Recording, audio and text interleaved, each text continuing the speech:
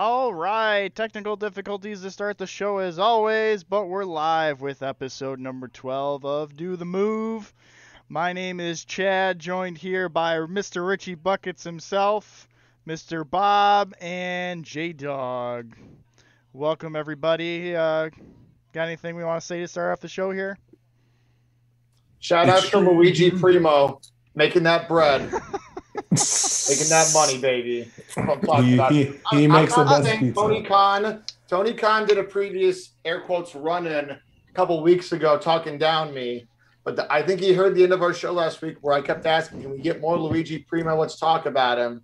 And I'm just saying, I don't know if it's a coincidence, Bob, but they got our pizza chef, our boy, on TV this week, Bob. So does Tony Khan listen to our show, in your opinion, Roberto? Hey, man. Fuck Luigi Primo, all right? That's what I have to say, man. Fuck Luigi Primo, make a best pizza in New York. But where's the Mario? It's me, a Mario. Luigi what I Primo is making non-wrestling fans laugh. That's all that counts. Oh, my God. I talk about him at work. People think it's funny as fuck. All right. Well, episode 12. Don't have a lot really to go over this week. I'm sure there's a lot we could talk about, but obviously everybody else talks about it. So we'll keep it short and sweet. We'll review the week. Kind of left our fourth segment as an open segment. So if anybody wants to talk about whatever, we do that. Shoot the shit. Followed by Chef's Kiss and Bone to Pick. So we will get into Raw very briefly. I think I had this on in the background, so I didn't really get to catch most of this again. Apologies in advance. We had Bianca Belair with Alexa Bliss and Asuka defeat Io Sky, who is joined by Bayley and Dakota Kai. Seth Rollins defeated Rey Mysterio. Kevin Owens and Johnny Gargano defeated Alpha Academy. Omos defeated Joey Gibson and Greg Lester in a 2-on-1 handicap match. Candice LeRae, making her return to the WWE, defeated Nikki Ash. Sami Zayn with Solo Sikoa defeated AJ Styles. And finally, Matt Riddle defeated Damian Priest in the main event. Thoughts on Raw this week, boys? Go ahead, Mr. Joey, if you unmute. Thank you. I think it's interesting how this might be the second. I don't know how Braun's debut was done, if it was built up at all, but Johnny Gargano's debut was also pretty out of the blue and not mentioned. It just kind of happened. His music played. Candice's debut, same way. Correct me if I'm wrong, Chad. Was Braun's also that way? Just randomly his music played and he just came out? Yeah. It was just like the roar, his bullshit. Yeah, so to the theme, and everyone's like, okay, he's back. That's kind of cool. I think it's interesting that seems to be Triple H's approach now to returns. Even though this is Candice's main roster debut, that it's just kind of thrown in there and it's just another part of the show. I don't know how I feel about that, given that I feel like a couple of, especially Braun, given about how over he was a few years ago, you could advertise this or advertise a surprise. I'm not saying go full Tony Khan on it and be like, big surprise this week on Raw, better watch. But at the very least, like just throwing it in there randomly, I feel it kind of undersells the value that some of these characters can give. I don't know if other people have opinions on that. It's very underwhelming for sure. Yeah, I think you're right on that. I just really want to see some emphasis given on returns, given that it's a new regime. Brian, go ahead, good sir. We're talking about Raw. So personally, you guys are saying that like the returns are kind of lackluster. I actually like them when they're coming out of the blue. It actually gives me a reason to tune in every Monday, and I get to expect something different. And what's really neat about that, like with Candice's return, I actually like got out of my seat for a second. Like I was leaning back, and then once I heard Candice LeRae's theme, I actually sat up with excitement. So with these returns coming like the way they are, I actually enjoy it without the announcement, because I feel like the announcement ruins it. But overall, I'd say, it gives more of a special feeling for WWE watchers and WWE fans overall. And yeah, that's really all I got to say about like that type of issue. But Raw as a whole was a very, very good show. I really enjoyed it, and I really enjoyed the build up to Extreme Rules, and I'm just eager to see what happens at the pay-per-view. Well, yeah, that's all my thoughts. I think before I'm gonna cut Joey off before he goes on. Joey's just saying that we don't have to do all the returns the same way. Like he said, AEW, big fucking surprise this week, and then, it's already been talked about and we already know what to expect. This is the opposite case where we're just kind of like in the moment, like, okay, what's going on? And then boom, big person reveal. I feel like some of the people who have returned, there should probably be a little more effort. It's just my opinion, especially a big guy like Braun. Johnny Gargano coming back after they've been rumored him going to every fucking promotion under the sun, and then he finally makes his return to the main roster. Like, you bring him back after a commercial break. Like, come on. You got to do better than that. I know Triple H will get into that for sure. And I'm not saying, shit on him for everyone, but, like, a little more creativity is all I'm pushing for. That's all. All right. I'm just kind of, like, talking about it in, like, a kayfabe sense where, like, the performers themselves don't really know who's going to be their opponent. Like, Nikki ASH sold it perfectly this week with Candice's return. And that's kind of, like, what I expect to see more of. Just like the reactions from from their opponents will actually sell them and pretty much put over what a big deal that they are. And I feel like Nikki ASH did that to a T this current week. So that's just how I feel about that. I'm talking more like a kayfabe sense instead of like a fan approach. Richie, why don't you go ahead, buddy? You're muted, by the way. Oh, there you go. Can you hear me now? Yeah. Yeah. I think Triple H is still trying to find his niche and like how to like coordinate these segments, like as far as like making surprises for Candice LeRae, which was a great. I mean, it's nice to have surprises in wrestling, because with all the dirt sheets in today's society, we're all like, oh, we already know who's coming back. I miss the ambiguity, miss the thrill of, oh my gosh, this person's coming out of the middle of nowhere. That's just me. As a wrestling fan, and I think because of social media has really hindered that. And we do look at the dirt sheets as a podcast and as groups collectively, and wish we could ignore them. But I did like the approach of like, oh, who's coming out? I mean, even alluding a little bit like with Saraya's coming back. Like, I didn't know she was coming back. I didn't know she was eligible to wrestle, but we'll get there. But I do like these surprises. Yeah. And going back to Raw, I think one of the segments, the whole Miz and Dexter Lumis thing is just, it's just, yeah, Dexter Lumis is just a creep, like coming in. I believe they were in Edmonton? They were in Canada. And Canada. Yeah, they were in Canada. So Lumis was wearing like the goalie mask and then like taking it off and hitting the Miz with the hockey stick, and then the fans saying "Let's go Oilers" and stuff. That segment that was a highlight for me. That's all I have to say about Raw. Yeah, it's funny that you brought up like being surprised though too, and I'm not saying I want to know going into every show that there's going to be this return or exactly this match, but me and Bobby brought up that same point Wednesday when we were together. How we wish it was like when we were kids, not knowing exactly what's going on, all the surprise returns.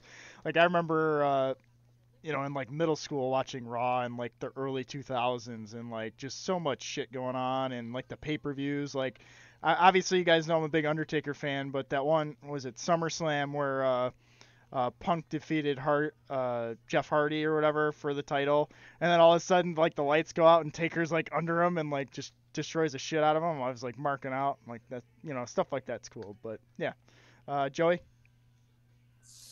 Yeah, and I think to further support my point about not wanting it always to be just surprise random with no build, look at how much fun and unique buzz this White Rabbit stuff is getting. Like, that is genuine buzz started by fans because it was originally during commercials, and these little hints have been growing and growing. 90%, if not more, sure it's going to be Bray Wyatt, but that's been a fun and different kind of build than just randomly just throwing him out there, or even just sending out a tweet or commercial being like, the monster among men, Braun Strowman returns on, like, be creative and have fun with it like this. Like that is a cool build. It's a great take on the song because without like the music in the background, like the instruments, it's extra creepy.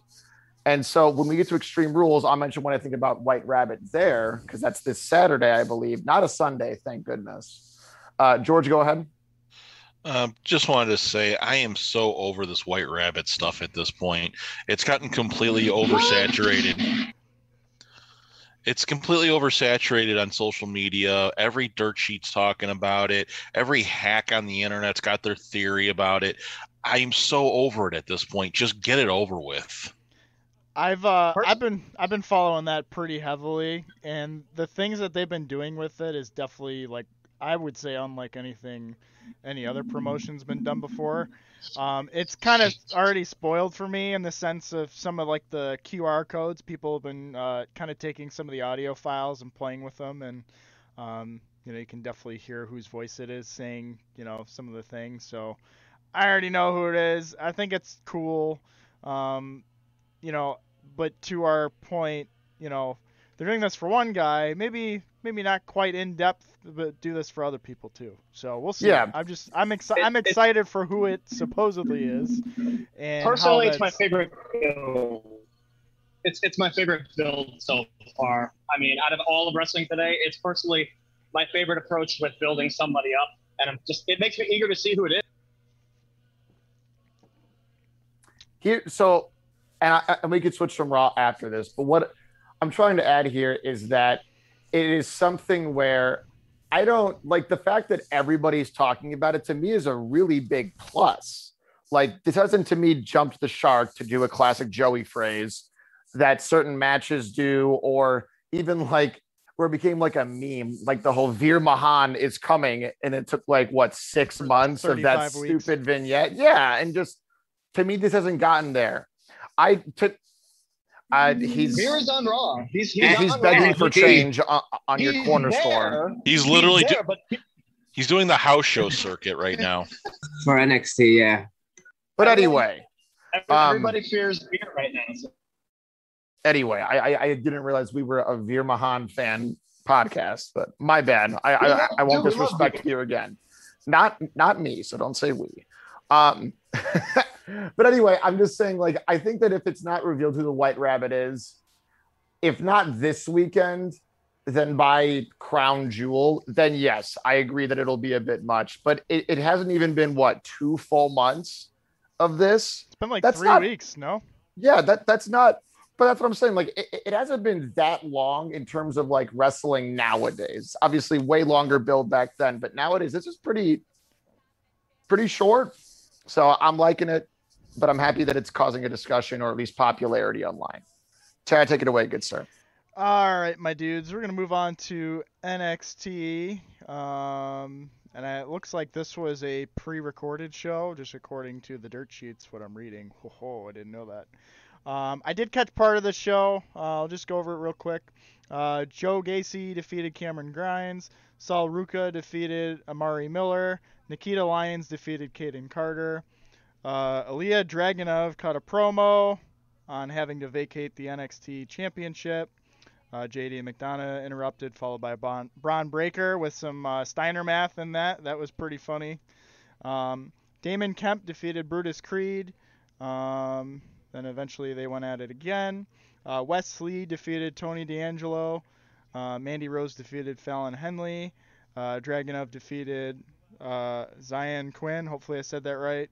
And then we had a pub rules match. Josh Briggs and Brooks Jensen defeated Mark Coffey and Wolfgang. I'm going to kind of start this one off. I caught like the last half of the show. I thought the pub rules match was kind of stupid. I'm not going to lie. And I was kind of bitching to Bobby about this throughout the week too. I can understand like gimmick matches and things like that. This one was just so random and out there. Like, it didn't really feel like a match at all to me. Like, it just felt unnecessary. I don't follow all the NXT guys like Joey and Bob do to begin with, but it just felt really forced in a sense, and I don't know, wasn't it for me. Joey, why don't you take it away? I don't know if forced is the right word, but it definitely felt off. If you've watched, and now that we're over a year into NXT 2.0, or just this version incarnation of NXT, they've done various skits or segments in the bars or pubs. Technically, in kayfabe land, their valet slash friend Fallon Henley is a bartender or manages a bar that they hang out with. They've had Pretty Deadly come in and try to be all country boys, which I cracked up at. But yeah, this really wasn't built up too much. The Coffee Brothers and Wolfgang, they're of course from NXT UK, and so the whole pub argument was thrown into there. I do like that they're still trying these things, though. Bob and I remember the debacle that was the rounds match with Wesley and Trick Williams. That was terrible. I'm not going to say it was good. But what I'm saying here is that they're at least trying new things. And we see that too, not new, but bringing back the Fight Pit match for Extreme Rules. That, for that stipulation alone, guys, that is my most anticipated match of the week. And if you haven't seen a Fight Pit match, there's only been two. They were both fantastic and just done so well. So keep trying. This was a miss for me. I agree, Chad. But either way, I'm happy that they're not just being very cookie cutter and just everybody gets a 20-minute match, 75 kickouts, blah, blah, blah. Go ahead, Brian. Personally, I'm going to disagree with you guys because I really enjoy the different stipulations, like the rounds match, like you said. I actually enjoyed that one. I thought that one was definitely different as opposed to just like a regular match. And, this pub rules match was very, very good. I actually really enjoyed it. I'm surprised Chad didn't enjoy it, though, because it involves his favorite thing, beer. I do like beer, but not that much. The only beer related thing about that fucking match was them throwing the glass at the Coffee Brothers or whatever the fuck they're called. That was the only thing. It was just it felt like a waste of time. If you're gonna have a match, just have a match, and then maybe include some of the stuff. But it was one guy beating up one guy, and then the other guy's just in the corner laying there. I don't know. It wasn't it for me, man. I get what you're trying to say, but it didn't feel like a NXT worthy match. It kind of felt like a Donnybrook match, in all honesty. That's the NXT equivalent I can do to the main roster. It kind of felt like a Donnybrook match with Sheamus and Imperium, or just Sheamus and Drew McIntyre in general, because I like how they're setting different stipulations, and it's basically just similar match types that we've seen in the past. It's basically a street fight or an Extreme Rules match, but with a pub-based theme. But moving out of that hemisphere, the thing I really enjoyed about NXT most this week was actually Joe Gacy's match, because I don't know if you guys caught it in the background, but the Dyad have been handing out smiley face buttons all over for their vignettes, and their red hooded friend was actually in the stand about half, and so kind of builds more anticipation as to who is mystery figure and everything like that. Considering their size, I would assume it'd be a female member, but it just made me eager to see who's under that hood, who's going to be supporting Gacy and the Dyad and Schism all together. Overall, NXT, great show. I really enjoyed it. Shame about Tony D, though, because he did get injured. We wish him a speedy recovery. I think the Don has some sort of knee injury, so best to wish him a very speedy recovery, because NXT will not be the same without the Don. Georgie, why don't you go ahead, buddy? All right. So as you guys know, I don't really watch NXT, at least the weekly show. I really stopped with it. But from what I'm hearing about with the complaints about the stipulation matches, I just want to kind of bring this up. At the end of the day, NXT is a developmental, and to have stipulation matches in a developmental means that WWE is looking to see, do these ideas work before they possibly bring them to the main roster. So it maybe has less to do with who's doing them, but more so of, does the idea work? Do the stipulations make sense? What can they tweak? And it's just basically that's all that is. As much as you don't like it, that's what this is for. NXT is to see what works, what doesn't work, tweak it, fix it, and make it work so that we could potentially get it as a stipulation on a main roster match, and make something interesting happening there. and just as a weird kind of sort of off topic tangent, so when you guys brought up Joe Gacy, it reminded me I recently was reintroduced to a very hilarious clip of Joe Gacy from CZW. And I think you guys might know the clip I'm talking about. It's a tag team match. Joe Gacy, I forgot who the other guy he's tagging with, against the Osirian Portal with the breakdancing and the hypnosis. I got that. Yeah, if you haven't seen that clip, go check it out. It's so stupidly hilarious. It's the best kind of cheese, as far as like where wrestling is fun still. Go check that out. Other than that, yeah, I just, NXT, I'm not going to get invested in it at this point. Again, I'm still not convinced to rejoin the WWE ranks. So, I'll just leave it at that. Joey, go ahead. I think the only huge blunder that a lot of us were like WTF about when it comes to these matches was the rounds match. And that was the most unique of these. They had their own version of a lights out match, which was built up, I thought, pretty nicely with a couple of the gals. Obviously with War Games, I know not an original idea, but those matches were always absolute bangers. And now that it's at Survivor Series after a couple of years with NXT, I am like that makes Survivor Series a must watch, even for non fans or maybe non-regular watchers like George. I don't want to speak for you, but to me, the appeal of War Games and that stipulation alone really, really, I think is going to bring back some people for Survivor Series specifically, especially if they didn't realize, oh crap, NXT has been doing this for 3 or 4 years. And again, I think all but one, in my opinion, of the 6 that they did were phenomenal. George, go ahead, and then we can pivot away from NXT, I think. Sure. So yeah, the War Games concept, obviously not an NXT original, but tweaked to WWE specifications. Because the original War Games was a lot more violent than the NXT stuff is. And oddly enough, War Games was the last NXT event that I attended when it was here in Chicago. But yeah, as much as it worked in NXT. It worked in NXT because of the performers in that particular match, I believe, because a lot of the performers were either really, really tied with the crowd or were just so good you couldn't ignore them. Moving it to the main roster, though, it feels a little less special to me, simply because I don't know who's going to be in this match. But I also don't see anybody on the main roster who's going to do anything close to what the NXT people would have done to make that match get over. So it's really going to depend on how they present it on the main roster. But I don't know if War Games will work on the main roster. Real quick, I would say if I'm booking this, and then we can for sure switch, I would do it where it's the Bloodline plus honorary Sami Zayn. Sami Zayn's trying his best to impress, really show to the Usos that he belongs, and they end up losing because Sami takes the pin after getting too excited.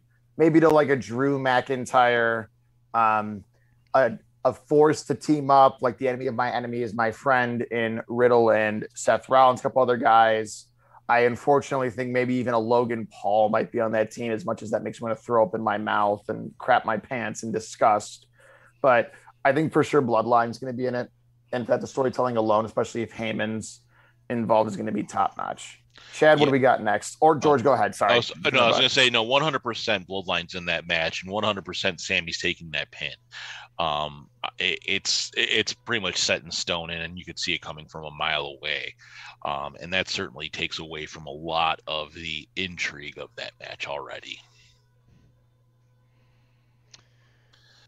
All right. Well, we'll move on to the last WWE show of the week, SmackDown. We had Sami Zayn and Solo Sikoa defeat Ricochet and Madcap Moss. Drew McIntyre defeated Austin Theory by DQ, it looks like. Hit Row defeated Los Lotharios. Ronda Rousey defeated Natalya. Bayley defeated Shotzi. Drew McIntyre, KO, and Johnny Gargano defeated Austin Theory and Alpha Academy. Thoughts on SmackDown? I just got to point out, Chad, it's Solo Sequoia. A sequoia is a kind of tree. I keep fucking saying it wrong. I'm sorry. But I keep That's not the cracking first up. person. You're fine. Sequoia. You're fine. Sequoia. Thank Yep. Sequoia. Whatever, same shit. Minor No, pronunciation. a sequoia. It's a tree versus someone's last name. I can't even say pronunciation right anymore. Fuck you guys. Go ahead. Pronunciate. Say what you're gonna say. Say what you're gonna say. So with SmackDown this week, guys, it was a really good show. I really enjoyed it. The thing I enjoyed most was actually Liv and Ronda's segment there after Ronda's match with Natalya, I believe. And a cool thing about that is when Ronda hit the Piper's Pit, the bat that Liv brought to ringside with her actually bounced back in the ring unharmed. I saw that. It was pretty cool. Accidental, of course, and unintentional, but cool nonetheless. But yeah, overall, I really enjoy the Bloodline stuff with Solo and Sammy. I really enjoyed Jay actually being the only one who distrusts Sammy. Still. And I ultimately believe that this will lead up to just a Jey Uso and Sami Zayn match, because Jay has shown that he is a singles competitor as well. Main event Jay. Exactly, main event Jay. And what's really going to be telling for me too is if War Games this year is going to be a 5v5 or a 4v4. It's still up in the air right now because War Games has been done so differently with NXT, and like compare it back to the old days with WCW and newer promotions like GCW. I'm just eager to see how many participants are going to be in this year's War Games, and that's what the excitement for me is all leading up about. But until we get there, Extreme Rules is coming up, and I'm so happy that every single one of these matches has a stipulation, because all of the other Extreme Rules matches and all the other Extreme Rules pay-per-views, they've only had like a couple, whereas this one has multiple. So, you know, that's all I got to say about that, and I'm just so happy to be a wrestling fan right now. It's exciting times, guys. It's almost like they're doing what the pay-per-view's called for a change. Who would have thought that would happen? Not me. All right, Mr. Roboto, I'm gonna have to ask you to calm down. Richie, why don't you go ahead, buddy? No, you're on mute. All right, am I unmuted now? You're unmuted now. We can hear you, sir. Thank you for unmuting. I clicked the unmute button, so I guess it's a lag. So what I'll say is my highlights is shout out to Shotzi for getting her tank back. I'm glad that she got her tank. So she should have never lost her tank in the first place. Looks like Max Dupree is about to become LA Knight. So thank you. I'm so glad that they're getting rid of that. That's still a shitty name though, too. Yeah. Hey, it is what it is. And then shout out to Sheamus for taking an ass whooping by Imperium. Man, it's getting me really hyped for Extreme Rules. So those are my highlights. All right. Anybody else before we kick it into AEW gear?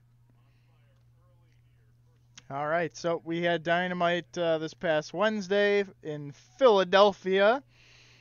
Show kicked off with the JAS celebrating the Ocho, Chris Jericho's Ring of Honor Championship win. It's like we have Daniel Garcia trying to push his way out of the JAS. So first match of the night, Bryan Danielson defeated Matt Menard. Following that, we had the AEW Championship match between Jon Moxley and Juice Robinson. Might be seeing a little more of Juice Robinson here. We'll let Richie Buckets talk about him after we go through the card here. Toni Storm defeated Serena Deeb in a lumberjack match to retain the Women's World Championship. That was the first lumberjack or lumberjill, per se, match in the women's division. Ricky Starks defeated Eli. I don't remember how to say his last name. I just kind of briefed through that Cottonwood? match. Yeah, is it? No, I'm making a joke because Eli Cottonwood was like a tough enough guy. No, Eli Isom, I think is how you say it. It was a squash, as you can probably tell. And then Chris Jericho defeated Bandito to retain the Ring of Honor World Championship. And that was a pretty badass match. And I'm really shocked about how many people did not know who Bandito was going into this match. Even I did, and I'm still pretty much a noob compared to everybody in this group. Bandito's a fucking superstar. You forgot about the MJF and Wheeler Yuta. Yeah, that was in there. MJF and Wheeler Yuta, yada yada yada. I still don't. I like Yuta. Don't get me wrong, but him kind of spatting with MJF, and MJF's like, "You're trying to promo battle me. I'm daddy here in this case, so sit down. I'll put you in timeout." It's basically what he said on TV. Just kind of wild. But you're right. At the end of the Moxley Robinson match, Wheeler Yuta did kick some ass there. He caught MJF from behind. So, and then we had a stare down between Mox and Hangman too while all that shit was going down. So, lots of action going on between those 3 or 4 guys. You get the Dolly Parton shirt or no?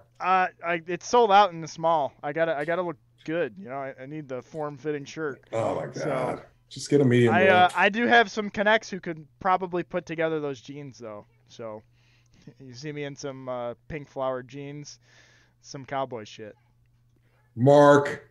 Whatever. At least I don't sit around at fucking dark shows for 3 hours. George, go ahead. All right. So as far as Dynamite goes this week, I'm not gonna lie. Even as the AEW guy amongst this group, I thought this show, with the exception of the Jericho Bandito match, was mid, and it just, and that's saying a lot coming from me. Like, I, honest to God, I didn't even bother to watch the show. Essentially, I threw it on in the background while I was playing Minecraft and doing other shit. This was the most predictable Dynamite I've seen in a long time, and it honestly just really hurt, especially when you open with that promo with the JAS. Like, why would you open the show with that? That just did, like, you didn't even set anything up for later, really. You just set it up. You just, furthering the Daniel Garcia stuff. You could have done that like at a different time in the show, and then it would have felt more special to me, to be honest. But yeah, this Dynamite was kind of a miss for me, to be honest. That being said, the Bandito match was the match I needed to watch.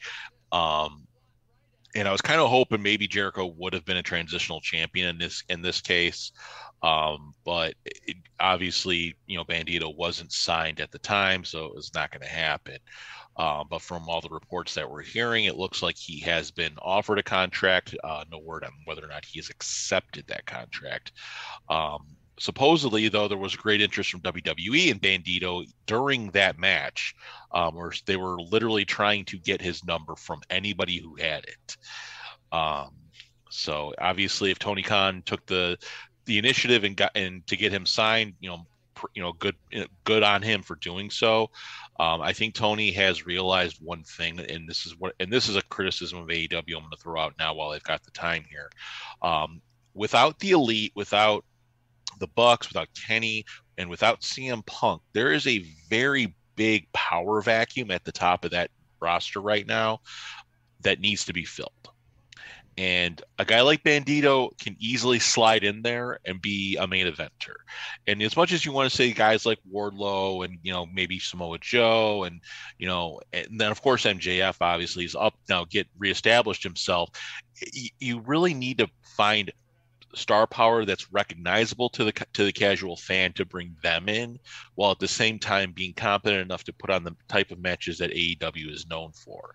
And hopefully, if Bandito does sign, we'll see a lot more of him, and see him, close to that main event scene.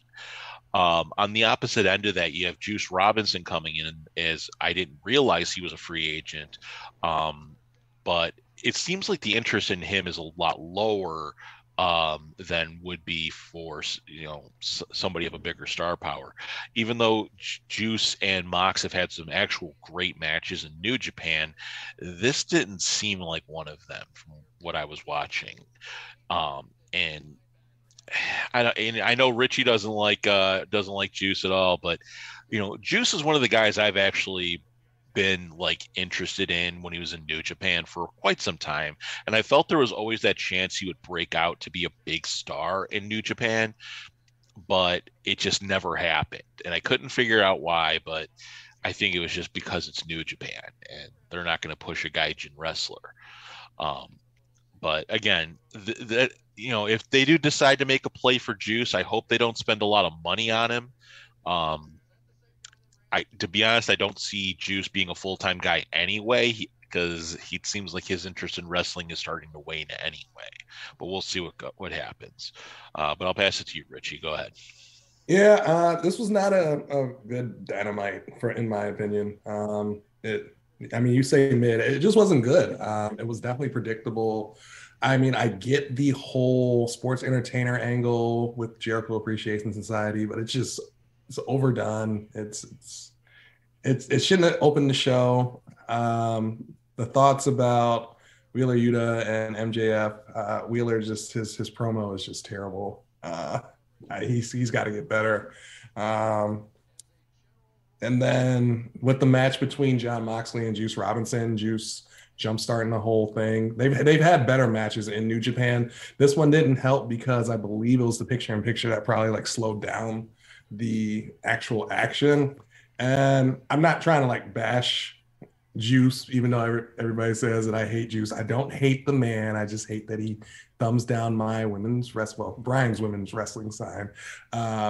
So at the end of the day, you shouldn't have, I know you're trying to get Juice over, but you shouldn't have him go almost beating your world champion in that fashion. I know it was an eliminator match, but that's doing a lot. And then the highlight of the show was Bandito against Chris Jericho. So if you have not had an opportunity to check out Bandito, I am an avid fan. So I really do hope that he signs with AEW or Ring of Honor, one of the two, because like George was saying, they need some star power from there. And then I guess Jericho is facing Bryan Danielson for the Ring of Honor Championship in Toronto, I believe, like sometime in October, whenever they go to Toronto.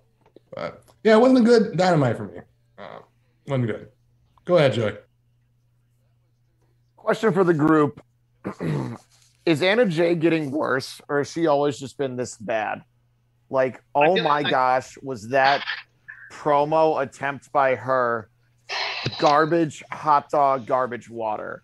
She forces so much. She's terrible. She's being bad on purpose. It's not. This isn't like the whole point of the JAS. Yeah, she's literally trying to be bad on purpose, and she's doing a wonderful job of it, to be honest. But has she ever had like good promos or like? She's had some pretty okay promos when she was with Dark Order. I can't remember one. I'll tell you one. When she was on Rampage, when they did the main event between her and Jade, like when she, that was actually an okay promo. I wouldn't say it was like her best promo. And that's what I'm saying. This girl's been signed since. What, she's like, what, 21, She hasn't 22? done many live promos. She's like 20. I'm pretty sure they've all been with the recorded company now. for a while. We know Dustin Rhodes is like pretty integral, at least Thunder Rosa seems to say so with the ladies. I just wish we could see a little more progress. And I get it's supposed to be cheesy on purpose, but man, she has go away heat for me right now. It was bad. And here's the thing with Anna Jay. I believe she's only in like her 6th year as a professional wrestler, if I'm not mistaken. It's really low compared to how good she is in the ring. And it's one of those things where the skills are there and she's just got to do the promo work. And being near Jericho is something that'll enhance that. And if you really want some of her better promos, you got to look back to when she was with the early instances of the Dark Order with Brody Lee, because those were good. That was when she was actually at her best, because Brody Lee was most likely in her ear, mentoring her and getting her to do the right things. Losing Brody Lee probably hurt her promo progression the more than anything. So now she's with Chris Jericho, who is known for a good promo and could probably just talk down anybody and anyone anywhere. So she'll do better being with Jericho now. She'll get the mentoring she needs to be a better promo, and I think everything will come together as time goes on. So don't write her off yet. Give her a chance to play this character, because obviously the character is meant to be cheesy sports entertainment, because let's face facts, when we think sports entertainment, when we think women's wrestling sports entertainment, you're talking the Divas era, and it's bad promos at that time. Yeah, but the women's division is that it needs a lot of work, and even with the infusion of Saraya with saying like I'm back. Speaking of bad promos, my God. Yeah, that was rough. And her just pretty much in a GM role, it seemed like. It's like, well, Tony Khan just lets me do whatever I want, so I'm going to go on color commentary, and then this is going to be a Lumberjills match or a Lumberjack, whatever. She's not cleared to wrestle, but she's signed to the company, so you got to do something with her. Yeah, but granted, and the women's the women's division needed help, no matter what. I don't think help, though, should be coming from someone who's not even medically cleared to wrestle. Personally. She's also much more capable on the mic than that. So I don't know what happened there. Hold on, Chad. I'm going to come back with you on that, because the person that was in charge of the women's division was Kenny Omega, and he's not here right now. So you need somebody to kind of get things where they need to be. And right now, if you've got somebody like Saraya who can William Regal. At least Regal's got his own shit to worry about. But Saraya has had she's been with a women's division in a backstage role where she can kind of keep things moving. So this is just a natural transition. If and when she does eventually get cleared to wrestle, hopefully, she'll be able to add some of that star power to the women's division and, make it, at least tolerable. And again, the women's division in AEW isn't the best right now, but the pieces are there as far as I'm concerned. It's just got to all come together. Yeah, I mean, they've got plenty of capable women. I don't know, just that whole segment was kind of mid to me with the women, if I'm going to say it. Saraya came out there. I'm not being negative, dude. I'm just being honest. Brian, tell us what was positive about her promo. She's going to bring change. She said, I'm going to bring change 10 times. The whole thing was mid. I'm back. This is my house. What, Brian, tell us the positives of that promo. Well, the positives are that Saraya is one of those. You said her fucking name wrong. Everybody bet you didn't. Keep going, man. Fuck you, Chad. Anyway, so she's got such experience in this industry, almost like a Serena Deeb. So having her in the back wouldn't be such a bad idea. I personally liked it. I thought it was different for the women's division. Personally, I feel like the women's division is focused way too much on these bigger names like Britt Baker and people who really don't deserve a spotlight, like maybe a little bit of Anna Jay as well too with the JAS. But I like it. It's fresh. It felt fresh to me, and the women's match to me was actually the highlight because there were so many counters and reversals in that match with Toni Storm and Serena Deeb that I really personally enjoyed. Plus, let's give a big shout out to that Avalanche pile driver at the end of the night. So I need Rich to jump in because of his facials right now. I'm sorry. Rich, go for it, buddy. I'm usually an advocate for women's wrestling. Brian, I don't know, man. We're seeing two different shows, man. It wasn't good, man.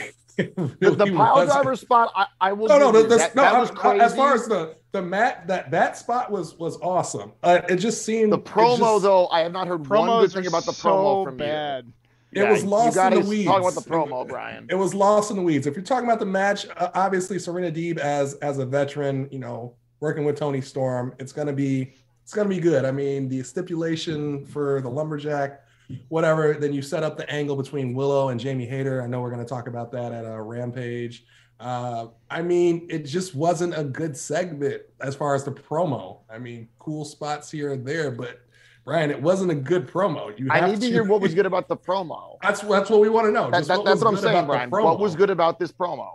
The promo about this, what was good about it was that Saraya entered the ring, said she was going to bring change, maybe not as a wrestler, maybe as a backstage hand. She wants to get a hand on this women's division. And that's what I took from that promo, that she wants to help the women's division grow because it's been kind of stagnant at this point. So, like, I'm all for that change. I'm all for it. And the promo, for me, I'm a big fan of Saraya, honestly.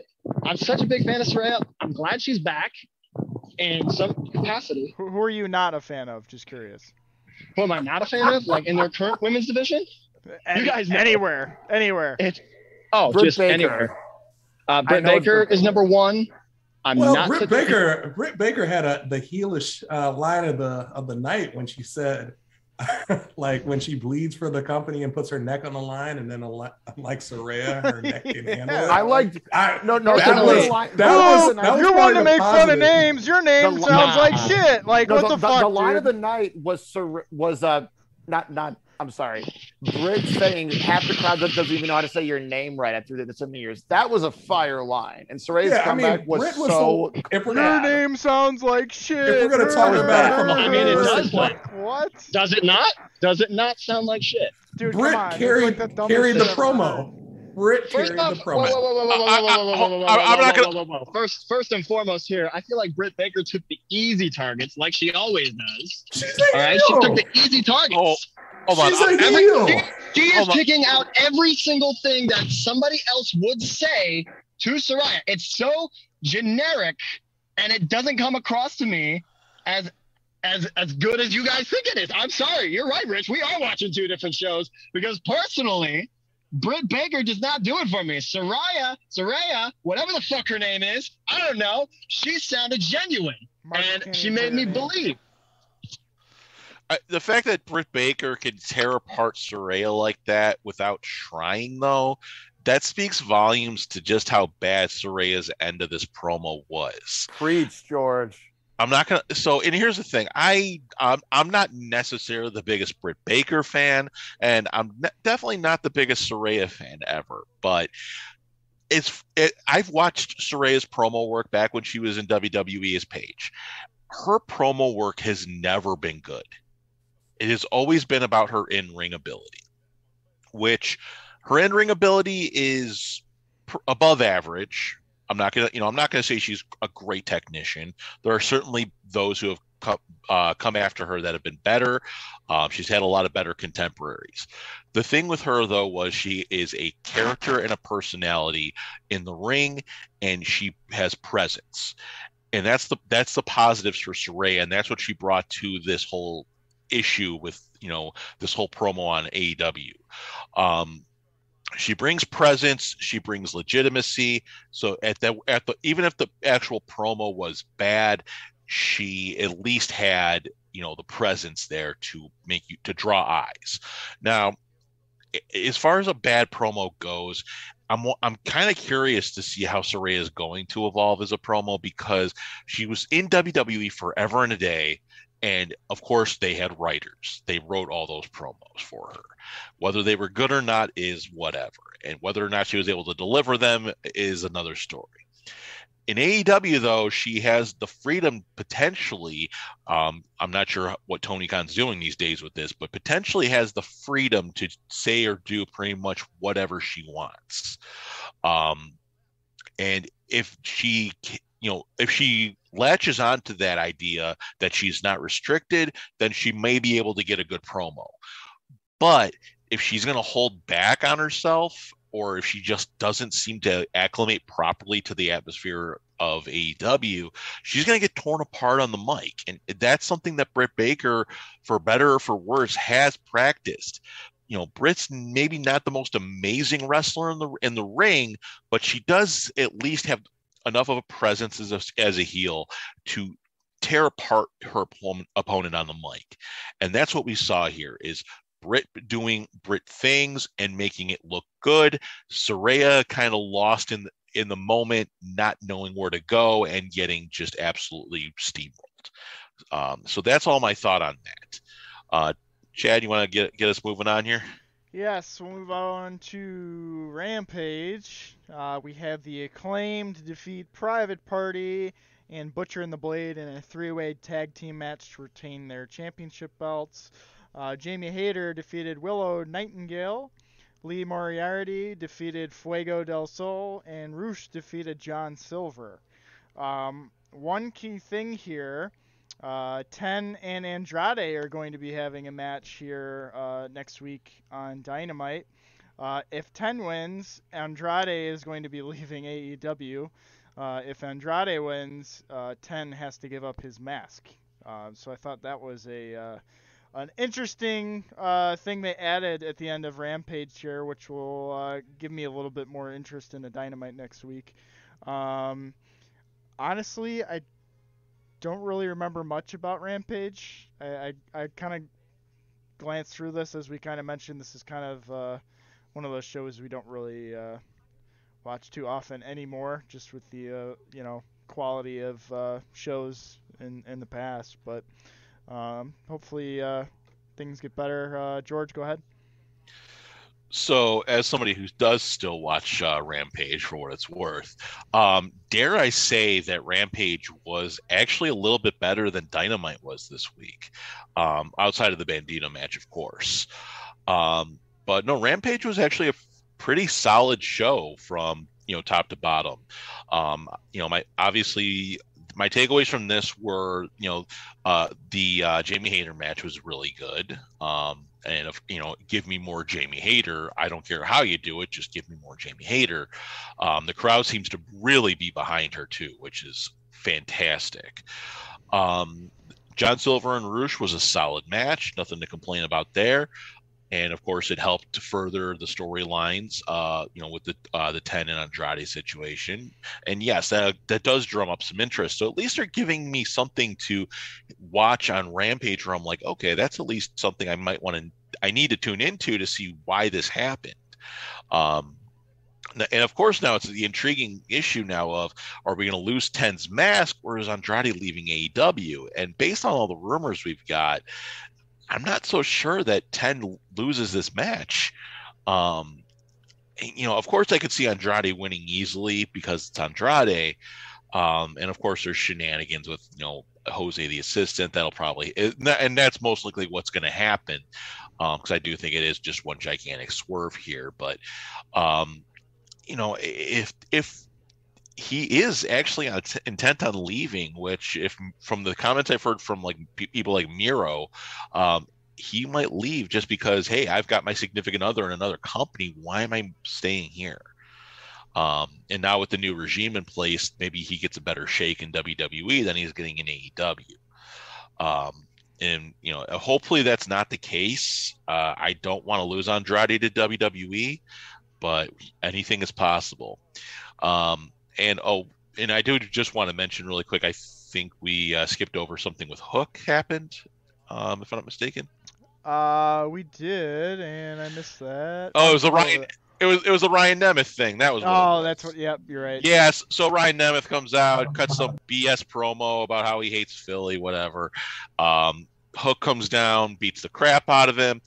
Standard issue there. But the interesting thing was what happened after the beatdown is Hook is walking out, and the Trustbusters are on the ramp, and they present Trustbusters. Trustbusters is a better name, but continue.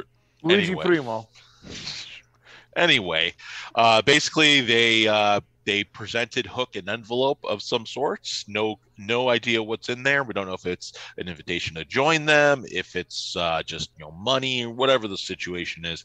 I don't know.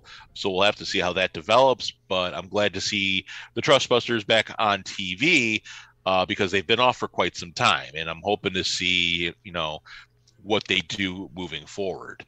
Again, I felt Rampage, for what it is, was better than it has been. And again, dare I say, it was a little bit better than Dynamite was this week.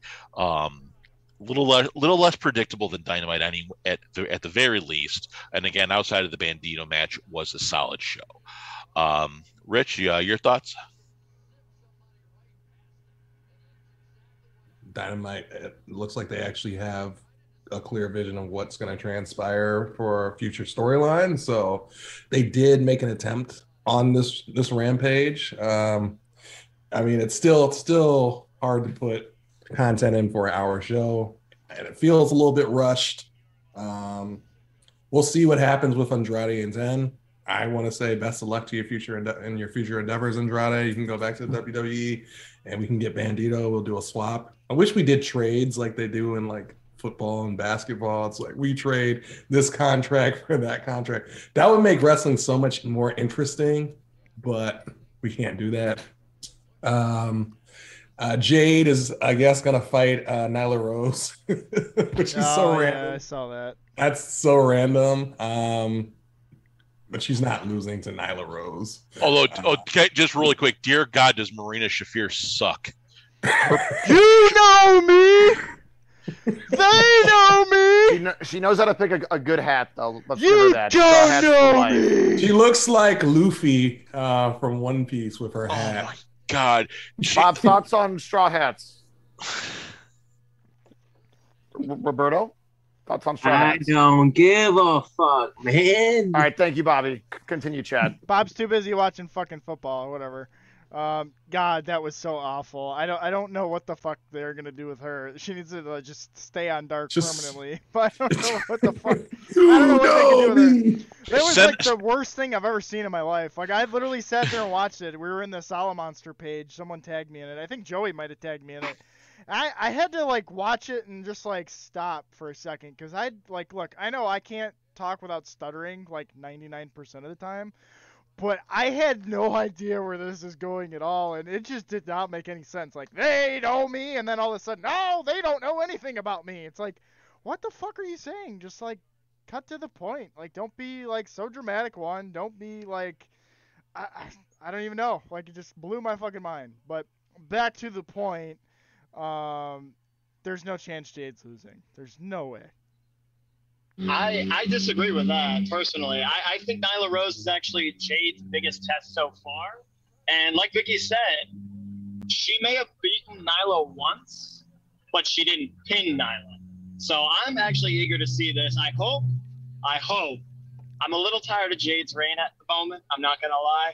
But I hope that Nyla Rose can actually throw a wrench into this undefeated streak. And we actually get some new faces around that TBS title. And maybe have Jade go for that women's world championship instead of just playing second fiddle with the second tier championship. Get him, Rich. I'm not gonna totally shit on you for that because you are right. Nyla is probably her toughest challenge because Nyla has won the main belt, but I don't see them giving Jade her first loss on anything other than a pay-per-view. Personally, if it's not the next upcoming pay-per-view, Full Gear, it's Full Gear, right? Yeah, Full Gear. It's the pay-per-view after that. It's gonna happen. George, go ahead. Sorry for interrupting you. No, you're fine. So I here's the thing. I'm gonna sort of disagree with you just a little bit here.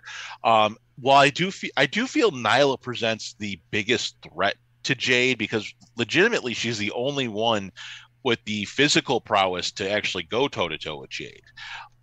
There's really no one else of her size, of her build, of her, mean streak that's currently active on the roster, or at least is, not injured.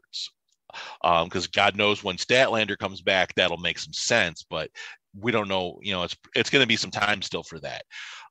That being said, now, they did say that Nyla is going to challenge, but Jade said it's on her time.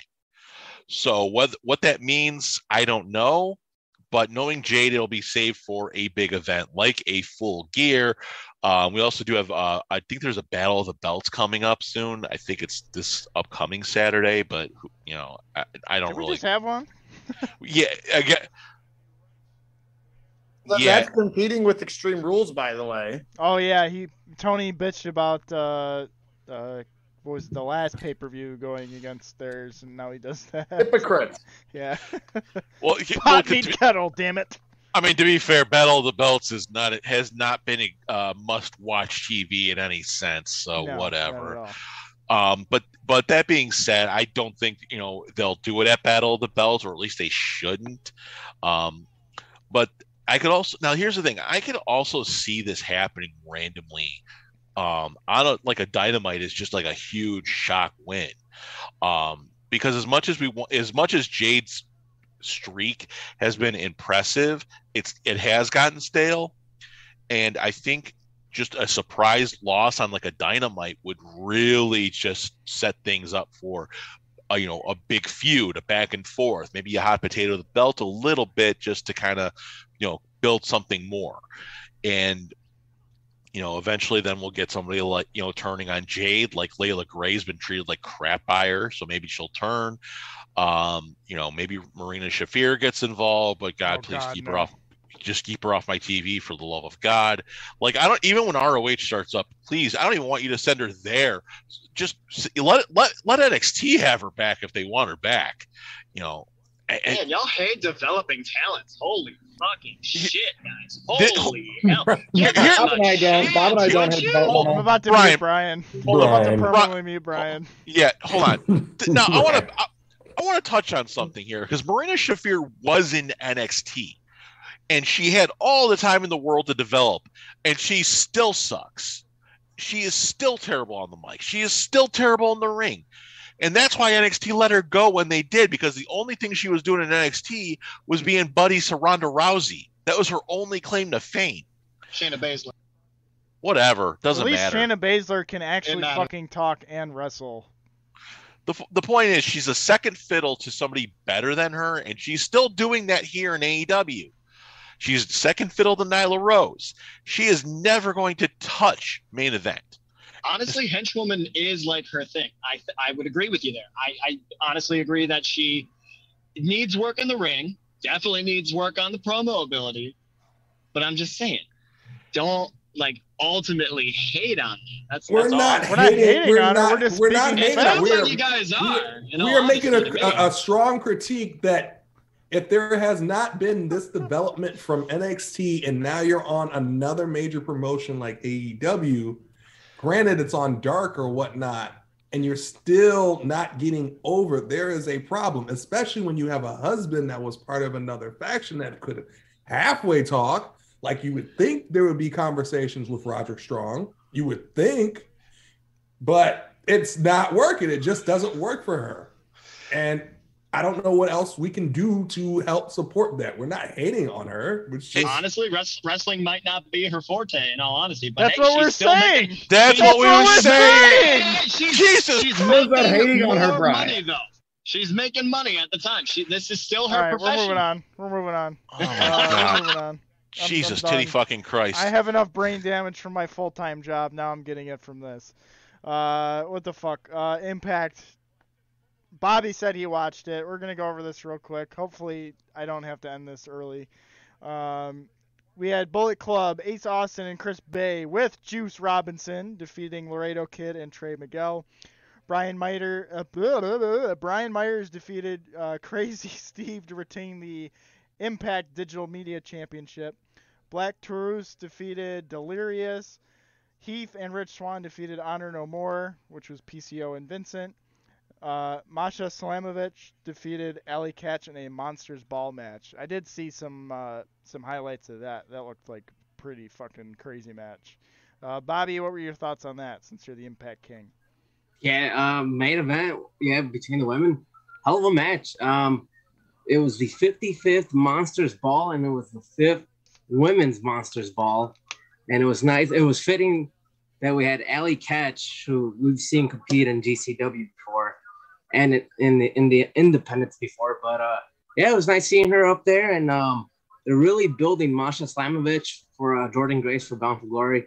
Again, thought it was a hell of a Monsters Ball. I do want to point out Brian Myers and Crazy Steve match. I've noticed that there was a female referee for the first time in the Impact Zone, so Impact grabbing female referees, which is nice. For them? What was that? Is that a first for them? Do they have? I believe so. Yeah, I believe so. Yeah. Again, NXT was the first, or NXT and then AEW, or was it AEW first with Jessica Carr was there way before Aubrey. So Okay, so yeah, NXT, AEW, now Impact. They're following the, I guess, the mold here, which is nice. Nice to see something different out there. But he did open. He has an open challenge for his belt at Bound for Glory, so we'll see some type of surprise next Friday. Other than that, it was a decent show. They got one more show to build for Bound for Glory, which is next Friday, fellas, and the card looks pretty decent. So we got that in store for next week.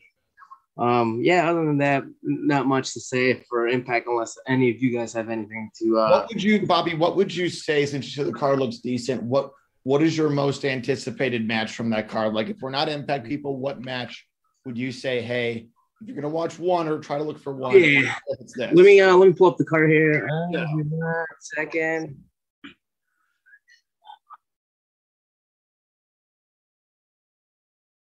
Oh, here. Correct.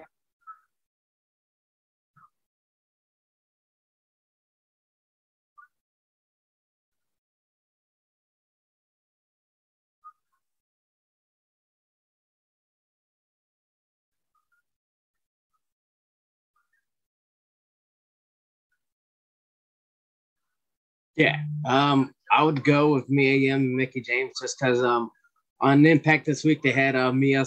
She was talking about how she had a match with Mickey back in the day, and they actually showed footage of it.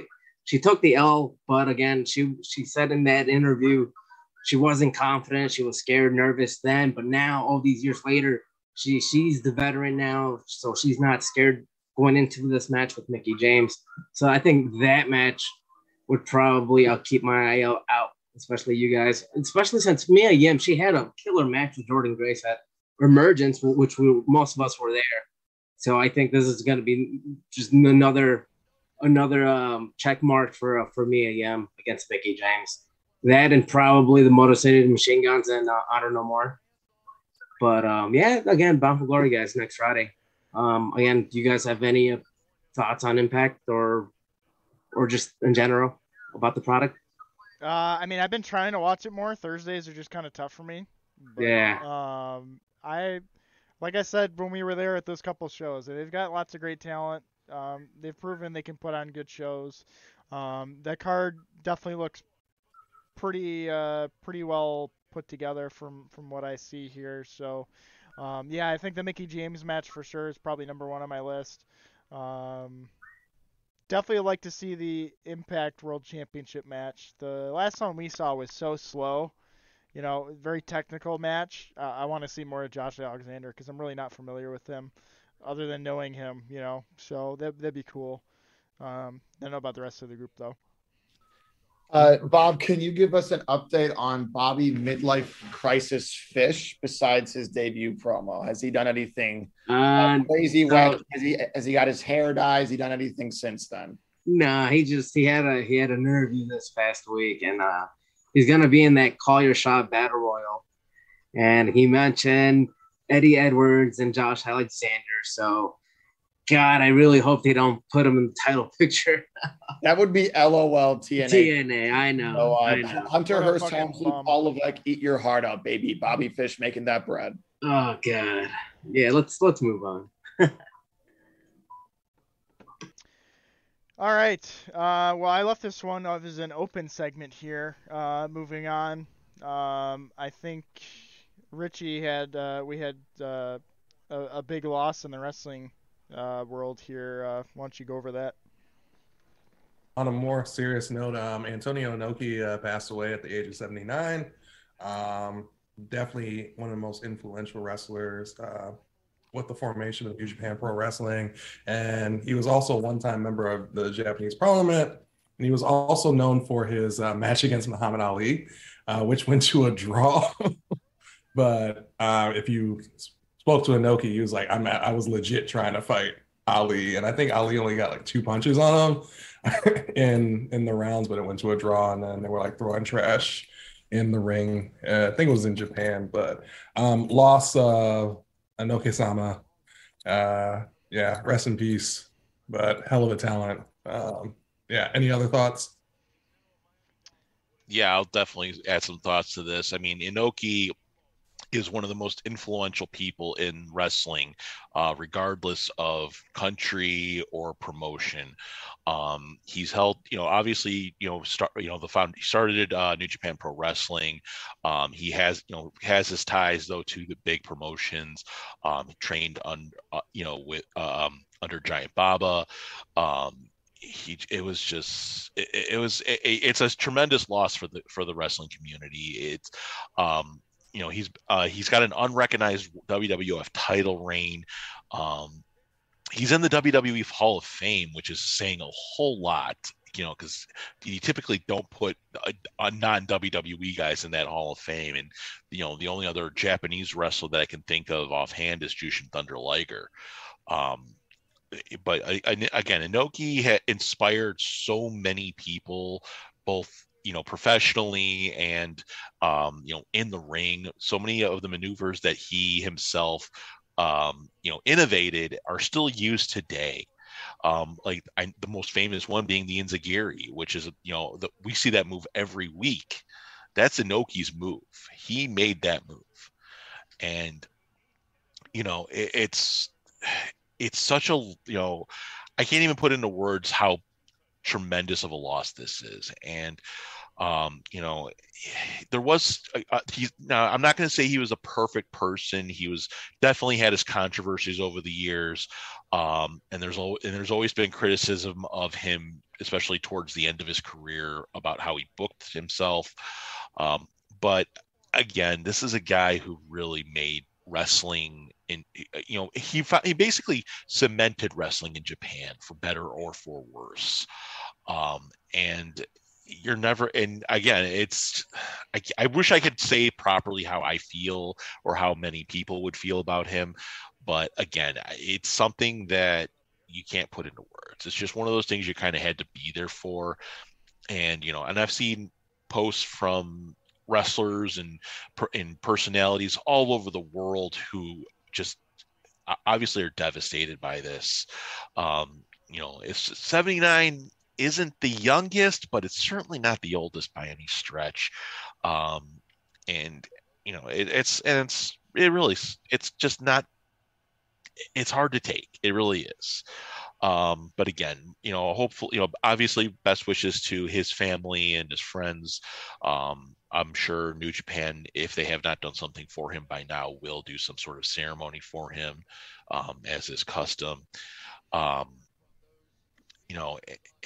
I'll tell you something. If you want to talk about a guy who really did put something special over, Inoki was undefeated in Japan for the longest of times. And he only lost to put over a big name Gaijin talent. And that talent ended up becoming one of the biggest names in professional wrestling, and that is Big Van Vader. Inoki lost when Inoki lost to Vader.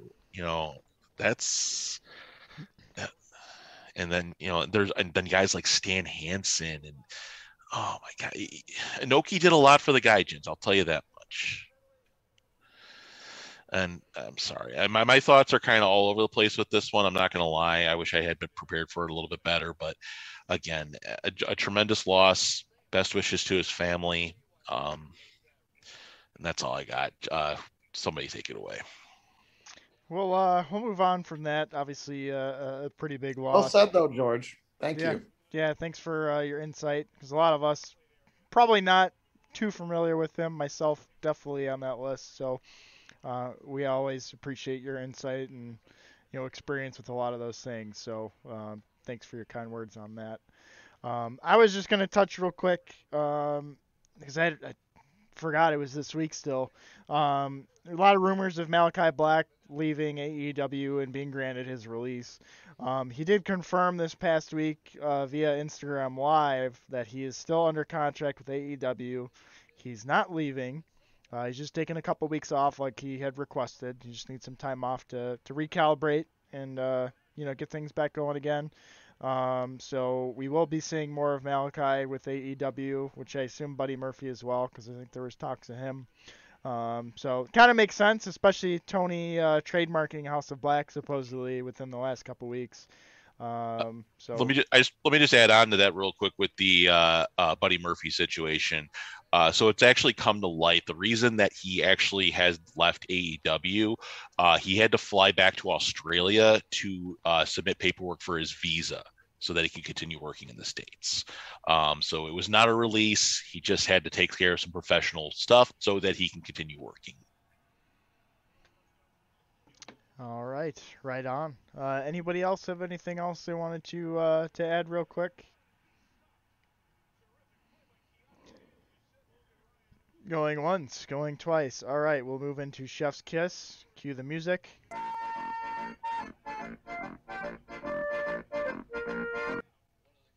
All right, Joey and Bob, take it away. Bobby, go ahead, good sir. You're going to lead us off with your appetizer. Shout out to Luigi Primo one more time. Go ahead, Bob.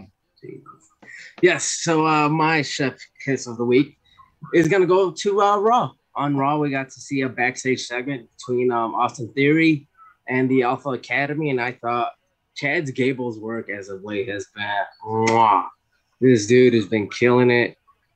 He's able to be put out there in whatever role they need him. He's able to fit there like a glove and kill it. And in that backstage promo, Austin Theory gets a phone call, and it's Braun Strowman. And on that call, let me get my notes here. He's gonna face Chad Gable in his hometown of St. Paul, Minnesota, next week. And Braun Strowman says that's that way they don't have to fly your buddy home for your funeral. Thought I got a kick out of that. And his face, look, he was scared. Gable was just like, oh my. And then Theory hypes up Otis. He's like, you're gonna have a match against Gargano. You're gonna kill him. You're gonna crush him. And Otis is like, yeah. And Gable right next to him, just scared, just like, oh, like looking into his future, like, yeah, I'm a dead man next week. So again, the segment was great. Love me some Alpha Academy. Give me more Chad Gable, man. Dude's been killing it. Joey, your Chef Kiss of the week goes to AEW this week, correct? Yes. To quickly add on to your Chad Gable love, I really feel like not so much now because he is older and not on TV nearly as much. But pre 24/7 championship R-Truth, which is you could put that guy in Eddie's segment and he automatically made it better, could do comedy, could go in the ring. To me, Chad Gable kind of fits this role too. And I hope just like R-Truth got a U.S. title run out of it for a hot minute, I hope they give Chad Gable something. I get the tag titles are nice, but eventually give Gable a little rub with a mid-card title. That's all I'm asking for. I agree with you on that one. Yeah. For AEW, so someone that I have been very, very critical of in my AEW viewing career has been Wheeler Yuta. Yes, the guy still sucks on the mic. No one is saying that he is great on the mic. I'm not going to say that either. But I would say his work on Wednesday was, and I'm counting all the BCC stuff. I'm counting his unnecessarily long matches and kicking out of John Moxley's finisher matches. I'm counting this Wednesday as the best Wheeler Yuta has done overall. And it wasn't with any of the BCC guys. It was just him talking in his hometown, making fun of how MJF might make a sports fan analogy about it. And he did later, and you'd even got the mic and said, oh, there's the Phillies reference. Phillies haven't made the playoffs. Oh, just, it wasn't that he came off super competent, but he had to be on his own for this. And to me, I thought he did as good of a job as I've seen. Is that still a 6 out of 10 or a 5 out of 10 promo? 100%. But Yuta, for once, I thought did decent. And the brawl afterwards in the press box with MJF was good. I liked it. Some fire out of Yuta, and he's showing what he can do without being handheld by the BCC. Just my opinion. Bob, anything to add on that? No, not really. We talked. I know you kind of disagreed with me on this, but yeah, I was kind of with the guys earlier with the Wheeler Yuta situation. I'm like, it was an all right promo, but he still needs time to work on it. But I agree with you. But I agree. But I do agree. Like they do need him out there and give him the time like they did on Wednesday for him to get better. All right, it's not gonna be overnight, but as time goes on, he'll get better and he'll get comfortable on the mic, and then eventually we'll stop complaining about him. But I just thought to add on to this, it was such a big turnaround from the crap that was last week with Tony Schiavone doing a very Botchamania-esque fall, Yuta getting booed out of the building and stumbling over his words against MJF. Still not good on the mic, but a good recovery.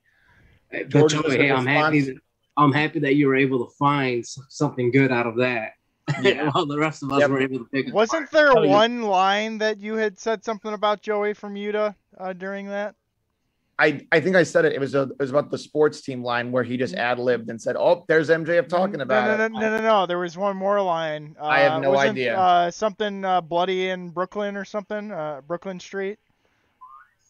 You don't remember the line? Sure. It's probably on Broad Street. Broad Street. Thank you. Yeah. I'll leave you bloody on Broad Street or whatever the fuck you said. I thought that was bad things happen in Philadelphia.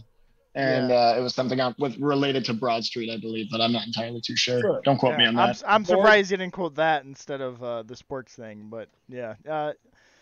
Steps better for sure in his regards, but I don't know. Him versus MJF is a tall task, especially when it comes to the mic. But yeah, he did a good job. George, go ahead. All right, so I do have a small addition to the Chef's Kiss that a lot of people may not have seen here. So MJF, apparently either during one of the commercial breaks or possibly right before the show, I think, might have been the transition from dark matches to the main show. They put MJF up on the video thing, and to piss off the Philly fans, sang the Mets fight song. Which, if you know anything about the Phillies and the Mets, they don't really like each other that much.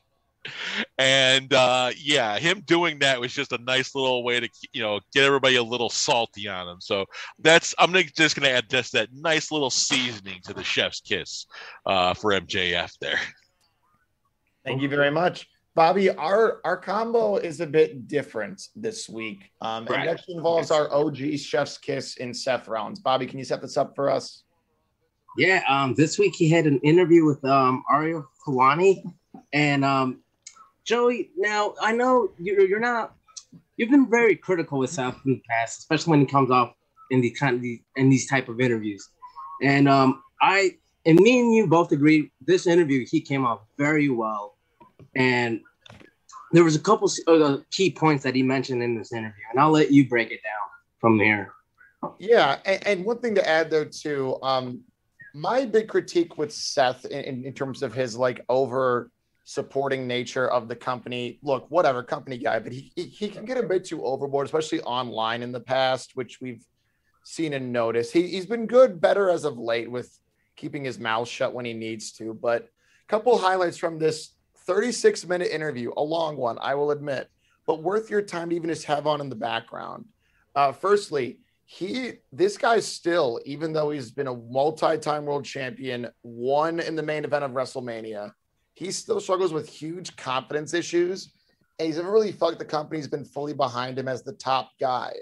And when you think about it and look back to his time in the company, he's not really wrong in that sense. And so the fact that he still has a chip on his shoulder now that he's been in the company so long, so many main events, has a child of his own wrestling school, coffee shops in the Midwest. The fact that guy is still driven by that was really inspiring and cool to hear. Two other things that I noticed. One, he sent Vince McMahon a thank you, I love you, quick voicemail. Since Vince is retired, he has not replied to that message. So Vince not in communication with that many people now, which I think surprised some people. Joey, to add on to that real quick, Mick Foley on his podcast mentioned something similar where he messaged Vince after he retired and got nothing back. Yeah. So I feel like Vince has his few pets, like John Cena and Roman, Brock, Undertaker, and The Rock, and everybody else is just off to the side. Which is a shame because a lot of these guys really look up to Vince. In this interview, he's the father figure in the interview. Correct. Yep. Yeah. Something else, a couple other quick hits for this is that he admitted that John Moxley and Roman Reigns are much closer to one another than he is to either of them, which I thought was unique. And lastly, the big thing that I really think is going to springboard into the White Rabbit. Bray Wyatt was talked about for at least 5 minutes in this segment. And Seth even said something that I think most of us here could agree with. No one came out of a Bray Wyatt feud better besides Bray Wyatt ever.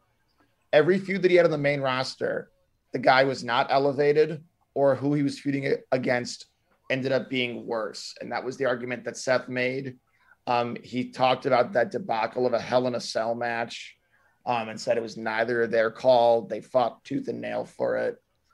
And he said Bray himself is a hard character to work with, but he likes Wyndham, the guy. And just this raw honesty and the composure that Seth showed, even talking about his crazy suits, I just thought came off super duper well. Not as hilarious or funny as an MJF interview. As of late, he's been making the interview circuits if you need to chuckle. But Seth came off, Colby Lopez, whatever you want to call him, came off as a really, really great interview here. So top notch to that. Bob, anything to add for how he came off in just the interview? Everything you said, I agree. Just one little thing. You guys recall when that one fan came out and attacked him?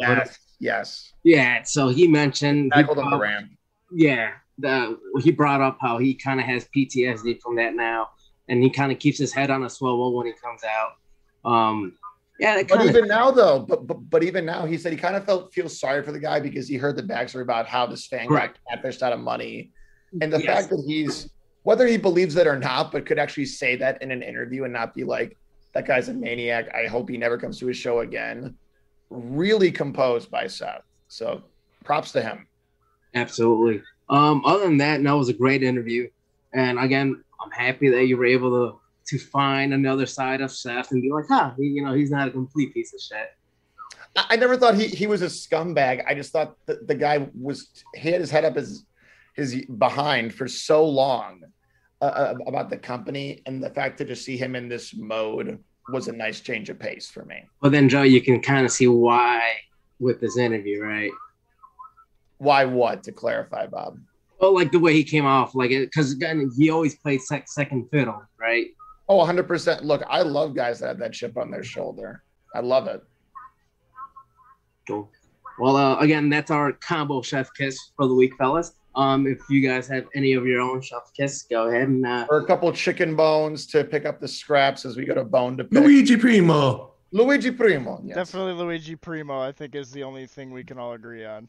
I didn't really have anything that I would have liked to bring up in a positive light this week. So, let's go straight to bone to pick then. Huh? Bone to pick. Cue the fucking title card. There it is. Look at it. All right. Who wants to start? George is asking us if his bone to pick is eligible for receiving here. So why don't we just hear it anyways? Thanks, Chad. So I have a non-wrestling related bone to pick. That's a first. That is a first for Do the Move. It is definitely a first for Do the Move, and this actually could go twofold if I really wanted to. But so you know what? Fuck it. I'm going to do two of them because why not? Shout outs to Joe for that one. So I got 2 bones to pick. First is with Spot Hero. So for those who don't know, I attended a show on Tuesday night with good friend of the podcast, Joe, Lugnut Sub on Twitch. He and I went to see Trash Taste live. We booked a parking spot on Spot Hero.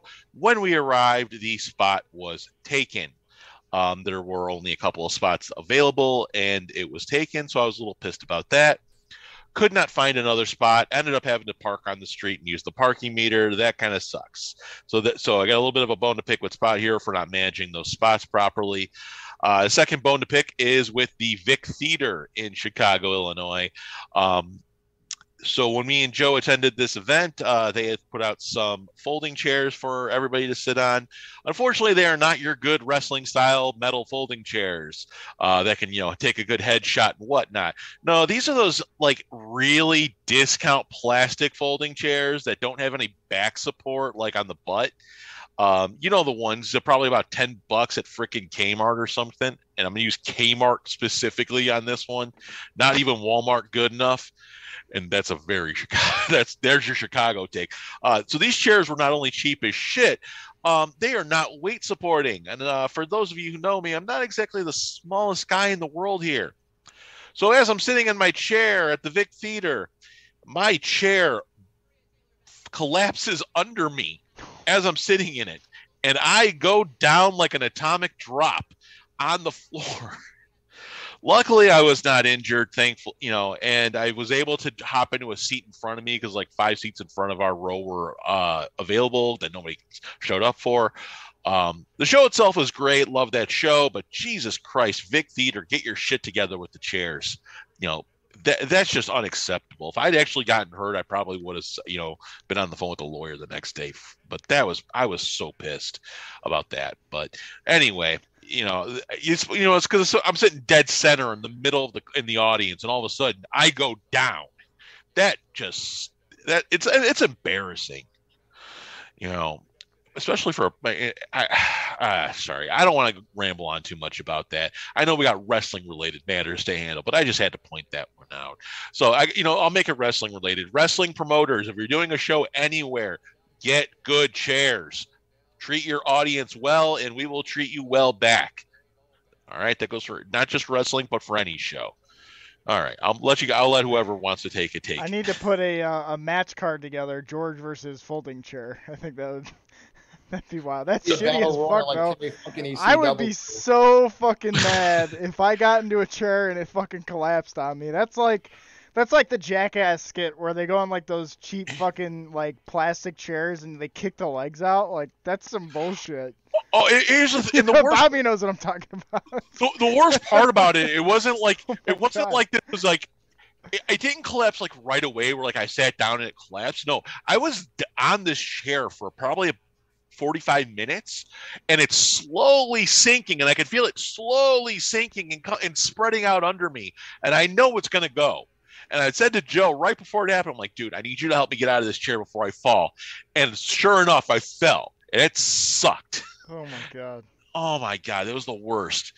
But anyway, enough of that. Enough of my hurt. Enough of my butt hurt. Who else has got some bone to pick? I have so many bones to pick. They all stem from last week's podcast.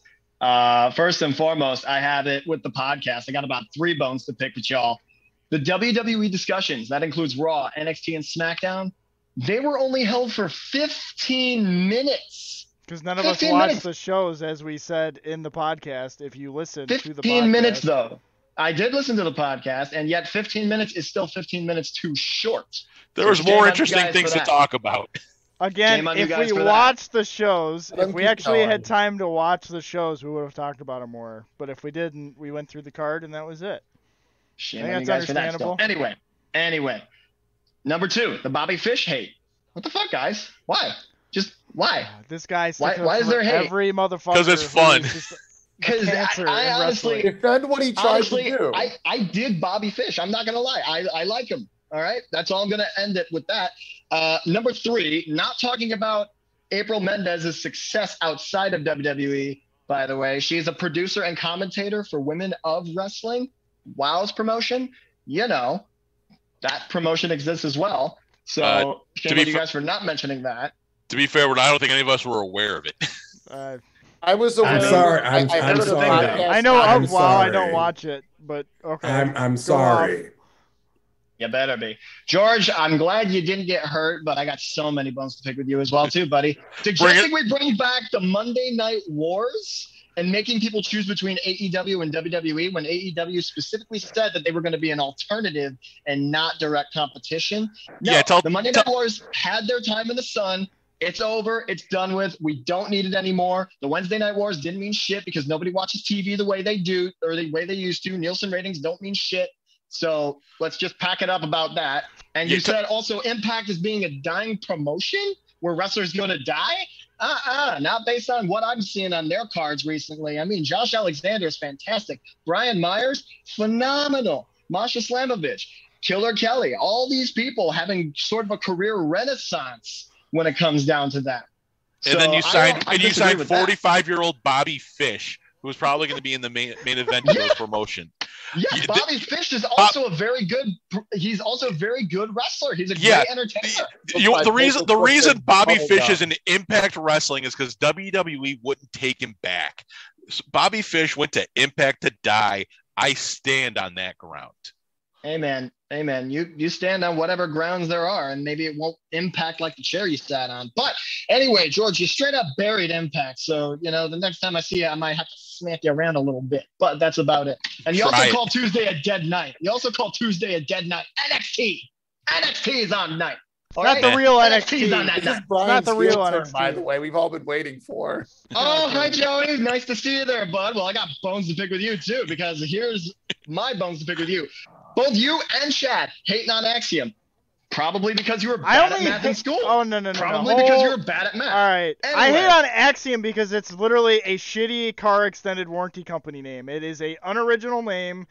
Get a fucking grip. All right. His gimmick is terrible. He was good as a kid. Didn't have to change his gimmick. He's a good in ring. Nah. I disagree. I like Axiom a lot. I like him a lot. I didn't really watch A-Kid too much because I fell behind on NXT UK.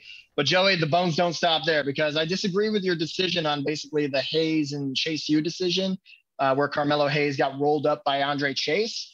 I actually like that a lot because it makes Hayes doubt himself in terms of a character. Like if we're talking in character, it makes Hayes doubt himself in order to get to the North American title match for that ladder match at Halloween Havoc, whereas it spurs Chase U on to pursue bigger things. Like I think Andre Chase is going to be in a North American Championship contenders match against Von Wagner this coming Tuesday.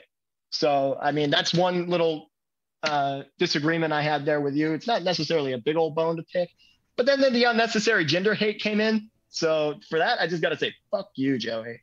That's all. That's all my bones to pick. Who here besides Brian enjoyed Jinder Mahal's title reign?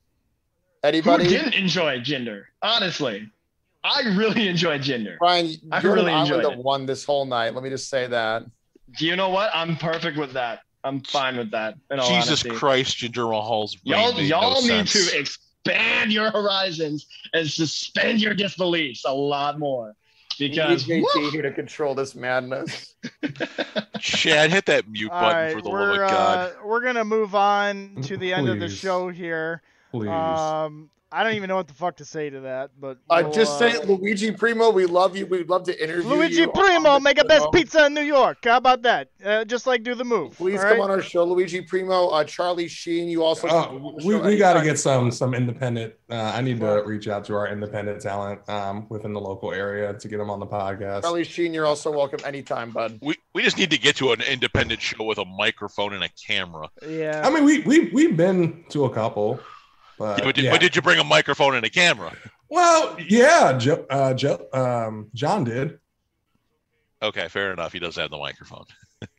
Yeah, so I mean, we gotta start reaching out to. I can do that. I'll reach out to a couple of local talent and we'll get them on the pod. Well, all right, kids, we're gonna end the show here. My name's Chad. We had George, Richie Buckets, Bob, Joey, and the always enthusiastic Brian. This is episode number 12. Make sure you like and subscribe to us on YouTube. We're also on Spotify, Amazon, Apple Podcasts. You're following live with us on Twitch every Sunday, Facebook, Twitter, Instagram.